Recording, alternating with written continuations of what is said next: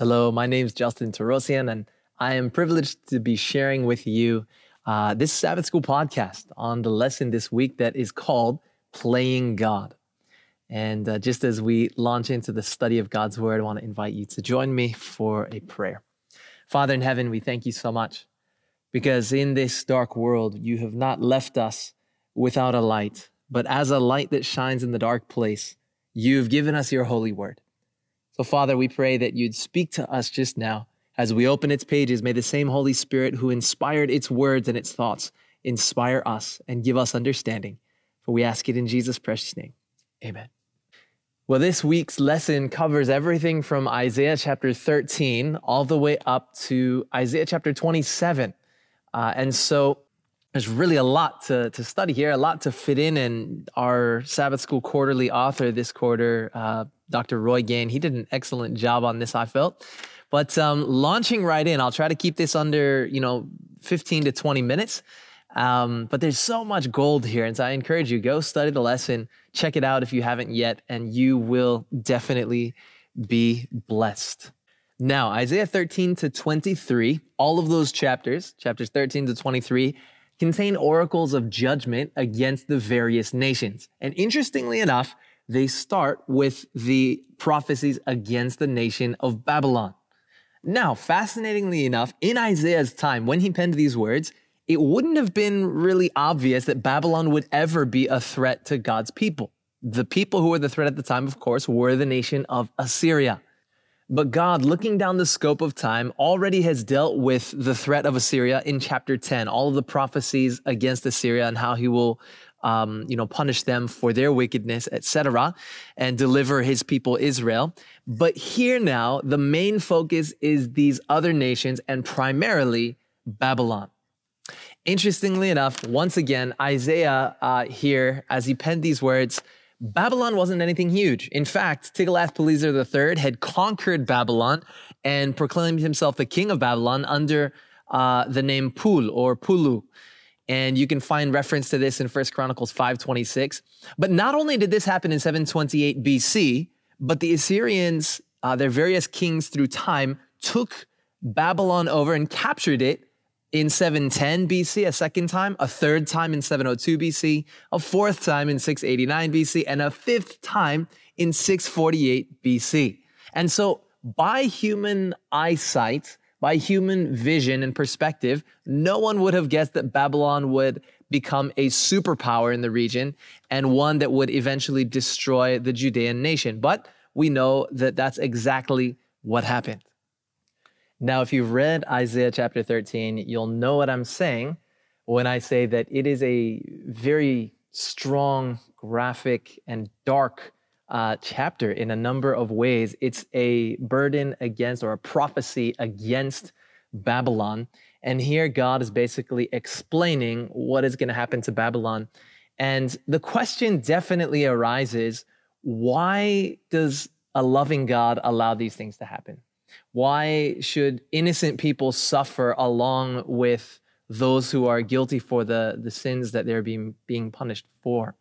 And I mean, even in verse 16 of chapter 13, it says their children will also be dashed to pieces before their eyes. Their houses will be plundered and their wives will be ravished. Verse 17, behold, I will stir up the Medes against them. And so here we have this picture of Babylon being just destroyed and children dying and women dying and all kinds of terrible things.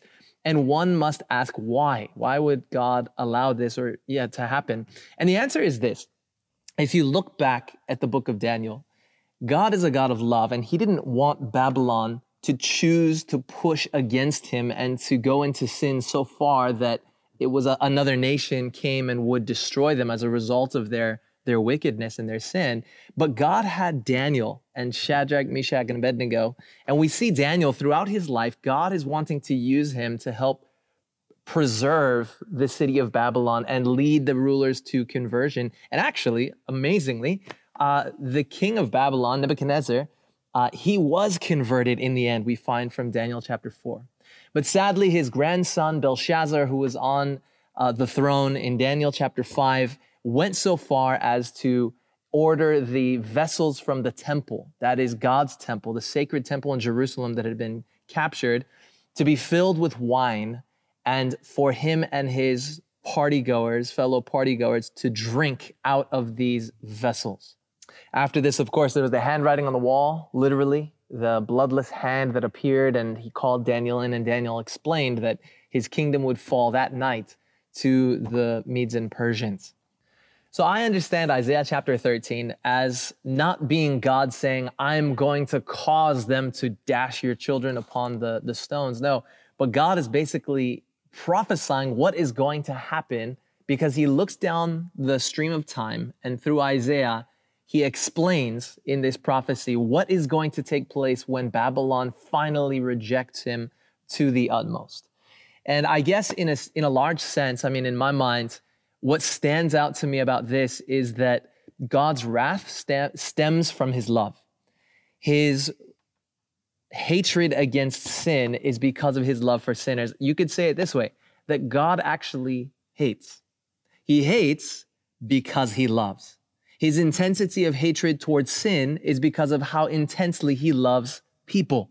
For example, God hates alcohol because he loves alcoholics.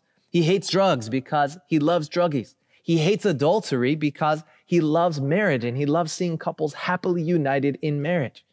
God hates intensely because he loves us so intensely. He hates sin because it hurts those who choose to commit those sins. And I think this chapter is just graphically depicting the results of sin. Not only will sin harm us, but it'll harm those who are innocent potentially around us if we choose to go that way. And ultimately, we see on the cross that Christ, in his perfect innocence, suffered because of the sins not only of a nation, but of the whole world. And I think when we look to the cross of Christ, we can understand better the judgment of God, God's hatred for sin, and his love for us as broken sinners transformed and redeemed by his grace. So moving on to Monday, interestingly enough, and by the way, I didn't throw this in, but I may as well say it now. When Belshazzar had the vessels filled with alcohol, filled with wine, and they were drank by the people there in Babylon, there are allusions to this in the book of Revelation. We find in Revelation chapter 17, there is this woman, and on her forehead is written, Babylon the Great, the mother of harlots, and she's riding on this beast. Well, this is a symbol, of course, the woman is a symbol of a church in Bible prophecy, and here's an apostate church that has gone against God, that has compromised and abandoned the truth of his word, and it is on top of and controlling a political power, a beast. And in her hand is a cup, a golden cup filled with wine. Wine in the Bible symbolizes false teachings. Here in Revelation, false and intoxicating, untrue beliefs about God. Just one small example, eternally burning hellfire. This idea of a God who is love, but also is going to torture certain people and keep them alive to be torturing them without end for eternity. This kind of false doctrine and false idea about who God is and his character actually gives us a level of intoxication and confusion. And so false doctrine is symbolized by wine. And there in Belshazzar's feast, he literally filled the vessels of God, the things that were meant for holy purposes, with wine that intoxicates. And we know that the Bible says that we are temples for the Holy Spirit. Our body is to be a temple for God, not to be filled with intoxicating wine like these vessels that were originally dedicated to God were done with in Belshazzar's feast there. Now, when Babylon fell, it was 539 BC when Cyrus the Persian captured Babylon for the Medo-Persian Empire. And at that time, the city of Babylon lost its independence forever.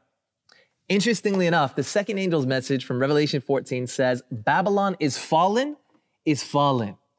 And the fact that it's mentioned twice, not only is it emphatic that Babylon is really fallen, but also Babylon, interestingly enough, fell 2 times in Earth's history. There was the Tower of Babel, where it gets its name from, on the plain of Shinar there in Genesis chapter 11. And the Tower of Babel fell, of course. And then here, this nation of Babylon fell as well in 539. So historically, Babylon fell 2 times. Interestingly enough, the second angel's message says Babylon is fallen, not the old nation of Babylon, but the spiritual power at the end of time that would be very similar to Babylon. And we'll get to that in just a few moments here. Now, there's a powerful book that I can't recommend highly enough. If you like good stories and you like Bible prophecy, you've got to read this book. It's called Prophecy Speaks. You can pick it up at the Better Books and Foods or on the ABC website. Maybe even, I'm sure, Amazon. You can find it there as well. In this book, this guy goes around and he puts up posters around different towns that he's going to go to that say something like, inviting all doubters, skeptics, scoffers, and infidels. These meetings are for you. Come to my meetings on the Bible and Bible prophecy, and feel free to stand up at any time and object to what I'm saying, so long as it's on the topic that we are discussing. And this guy would pack out different halls where he would rent halls to give these presentations. And it follows the story. It's a true story as well. It follows the story of a family that comes to the meetings and looks up all of the stuff that they can find to try to undermine this guy's explanation of how God speaks and prophecy is fulfilled. But they end up actually giving their lives to Christ because in the end, they realize the Bible is the word of God. Prophecy Speaks, check it out. One of the points he brings up there is the prophecy that we find here in Isaiah that where God says that Babylon will never again be inhabited. Never again. And it says, that animals will graze there and whatnot, but it'll never again be inhabited. Well, down through history, we see that Alexander the Great took over Babylon from the Persians in 331. And in spite of his short-lived dream that he had to make Babylon his eastern capital, the city declined over several centuries until finally, in the year 198, a Roman leader, Septimus Severus, found Babylon completely deserted. So the city had come to an end through abandonment. And today, villagers live on parts of the ancient site, but they've not rebuilt the city at all. Interestingly enough, Saddam Hussein, in the 90s, he considered himself a reincarnation of Nebuchadnezzar. You can find, and when the American soldiers went in and kind of put an end to his rule, they found in his buildings, his temples and whatnot, his areas, his palaces rather, that there were paintings of him and Nebuchadnezzar riding side by side on a chariot. He believed himself to be the modern reincarnation of Nebuchadnezzar. He had coins minted where his face was on one side and Nebuchadnezzar's was on another. His dream was to rebuild Babylon and make it his capital there in modern-day Iraq. But as we know, that didn't take place. And to this day, God's prophecy still stands. Babylon will never again be rebuilt or inhabited. When God says something, it will take place. His word is sure and it is powerful. All right, moving on to Tuesday, Fall of the Mountain King. I think it's a play on the classical piece in the Hall of the Mountain King. But the Fall of the Mountain King, Isaiah chapter 14. Here's where we're getting to the really powerful and interesting stuff. Now, in this chapter, verses 1 to 11, it's a poetic exposition where God is saying to the king of Babylon, you're going to die just like every other king that has gone before you. And so symbolically, the dead kings are greeting their new colleague to the realm of death where maggots and worms are his bedding. In verse 11, it explains that. Pretty disgusting, but it's a dramatic way of God telling the arrogant king that he's going to be brought low and end up dying just like the monarchs before him. What happens after verse 11 in chapter 14 of Isaiah is the most interesting to me, and I'm sure to you. You're probably familiar with it. Here it says in verse 12, as the focus seems to shift from the earthly king of Babylon up to the celestial powers behind the king of Babylon. Oh, how you are fallen from heaven, O Lucifer, son of the morning. How you are cut down to the ground, you who weakened the nations. For you have said in your heart, I will ascend into heaven.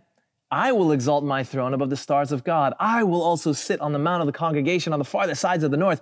I will ascend above the heights of the clouds. I will be like the Most High.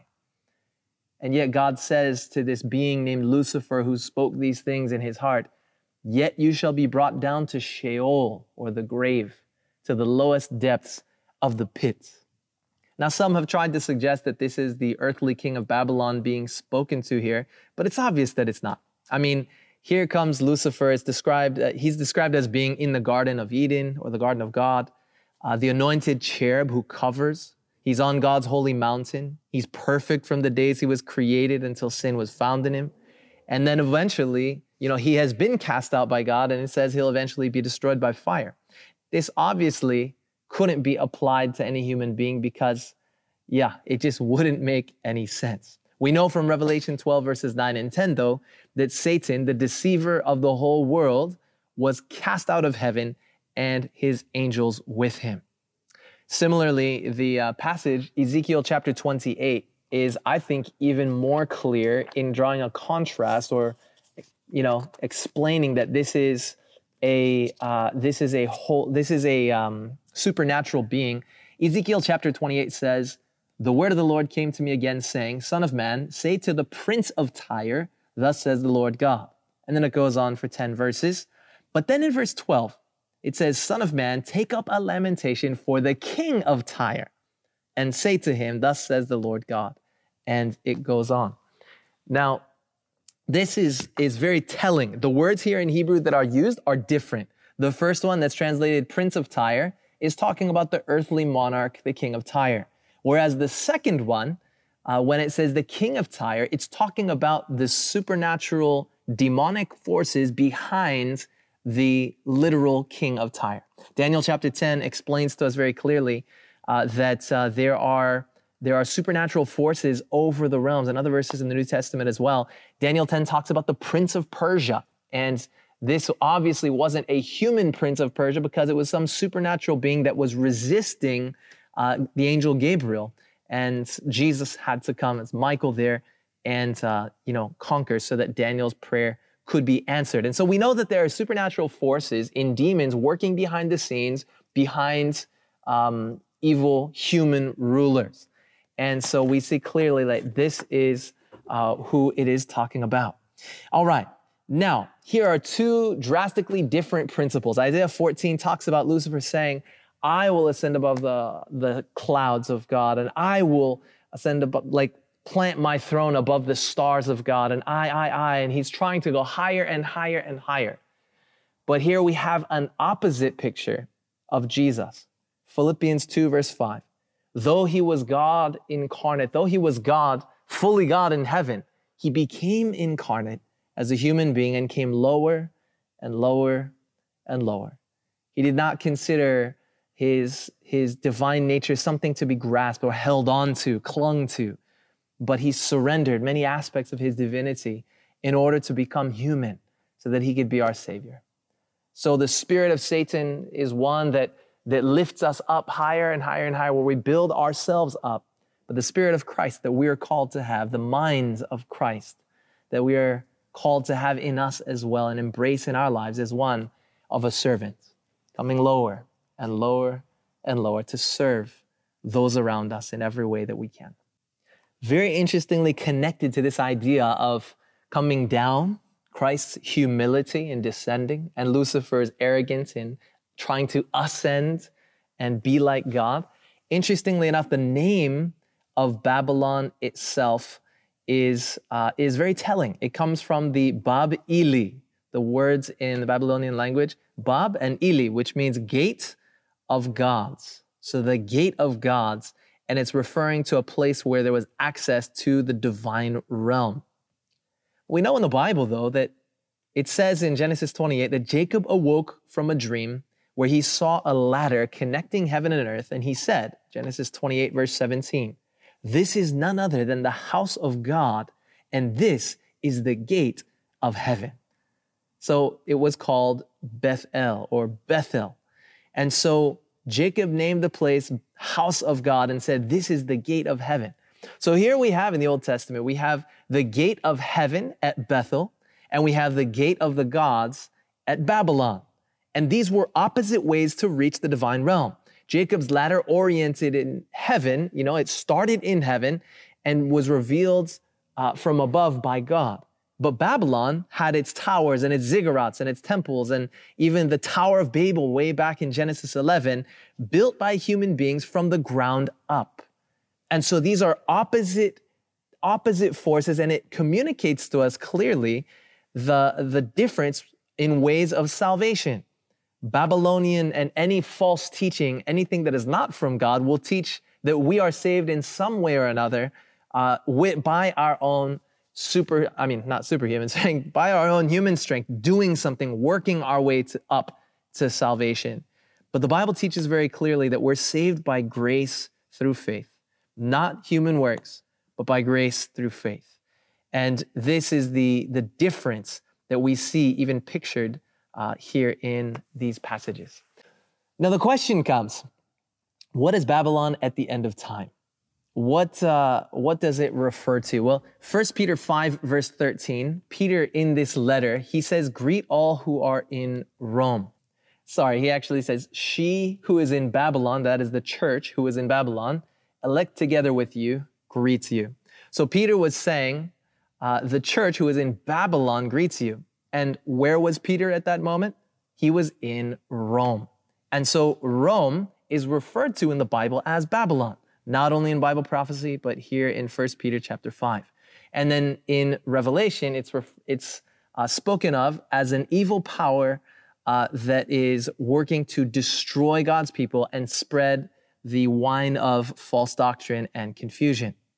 But just as Babylon, local, literal Babylon in the Old Testament, was destroyed because they had rejected God and pushed against him, so at the end of time, spiritual Babylon will ultimately be destroyed. Will there be people that come out of Babylon? Absolutely. Revelation 18 says, come out of her, my people. And we see in Old Testament Babylon that there were people in Babylon that were God's people. Even Nebuchadnezzar finally gave his life over to the Lord of Lords and King of Kings. So we can praise God for that. But we can be assured as well that the false doctrines, the confusion of all these false religions, God will not let them go on forever, but they will ultimately be destroyed, and nothing will be in the new earth except truth and morality and purity and the righteousness of Christ. Just as we draw this to a close, the chapter there in Isaiah chapter 13, we know that when you read the chapter, it's obvious that it's not just speaking about Babylon and Old Testament Babylon, because it says in verse 11, and God speaks saying, I will punish the world for its evil and the wicked for their iniquity. And you have some verses here, like verse 10, it says, for the stars of heaven and their constellations will not give their light. The sun will be darkened and its going forth, and the moon will not cause its light to shine. Then in chapter 24, God begins speaking very similarly once again. It says in chapter 24, verse 23, the moon will be abashed and the sun ashamed, for the Lord of hosts will reign on Mount Zion and in Jerusalem. Now this is talking about basically the destruction of the wicked and the annihilation of the earth during what we call, from Revelation chapter 20, the millennium, or the 1,000 years. So the Bible tells us that for 1,000 years, the earth will have no normal inhabitation. I don't even know if that's a word, inhabitation. It will have no normal habitation. There will be no inhabitants alive on planet Earth except for the devil and his angels. And so every human being will be dead. And it talks about this and it refers to this in Isaiah 24 here and in other places as well, where it's just complete destruction and desolation on the earth. But the good news is that the earth is desolated. The devil can't harass, tempt, or destroy or deceive anyone for 1,000 years. And after the 1,000 years takes place, the Bible says that when the wicked are raised back to life, every wicked person who has ever lived, And every person who's ever lived that's accepted Christ is already in the New Jerusalem that's descended down to planet Earth. The Bible says that after every single person confesses with their tongue and kneels and realizes and sees and confesses and says, God, you truly are just. You've done everything that you possibly could to try to save me. Lord, I recognize that what I'm about to experience is because of my own choices, my own stubbornness of heart. The Bible says that God will perform his strange act. Fire will fall down from God out of heaven and devour them. The devil and his angels and death itself will be destroyed. And then will be fulfilled what it says in Isaiah 24, verse 23, for the Lord of hosts will reign on Mount Zion and in Jerusalem. This will be the New Jerusalem. Little did Isaiah know when he was writing these words under the inspiration of the Holy Spirit, that this would be in the holy city, the New Jerusalem, where we will live with God forever and ever, world without end. Friends, no matter the suffering, no matter the pain, no matter the desolation that we may experience in life now, in the end, God and his goodness, his purity, his righteousness, his love will triumph over evil once and for all. This is something that every believer's heart has longed for. And when Jesus comes, though it will be some time before the wicked are destroyed, another 1,000 years that is, the Bible tells us that all of the righteous who will be raised from the dead, will look up to Jesus and say, Isaiah 25, verse 9, behold, this is our God. We have waited for him, and he will save us. This is the Lord. We have waited for him. We will be glad and rejoice in his salvation. Friends, you want to be a part of that group? I know that I do. And God didn't save you just for you. God saved you to save others. So may it be our prayer that he use us to bring as many people as possible to be ready on that day when he comes, to look up and to say those words with victory and with smiles on our faces. Would you bow your head with me? Father in heaven, Lord, we thank you so much for your word. We thank you for the promises that you've given to us in your word, and we thank you that you will one day soon put an end to evil and pain and suffering and false ideas and confusion and darkness, and we will live in your light throughout all of eternity. Lord, we pray you keep us faithful, make us more like Jesus, and we ask, Lord, that you'd use us to introduce as many people to him as possible so that we can increase the population of heaven one person at a time and spend an eternity with them and with you. We love you, and we thank you for this in Jesus' name. Amen.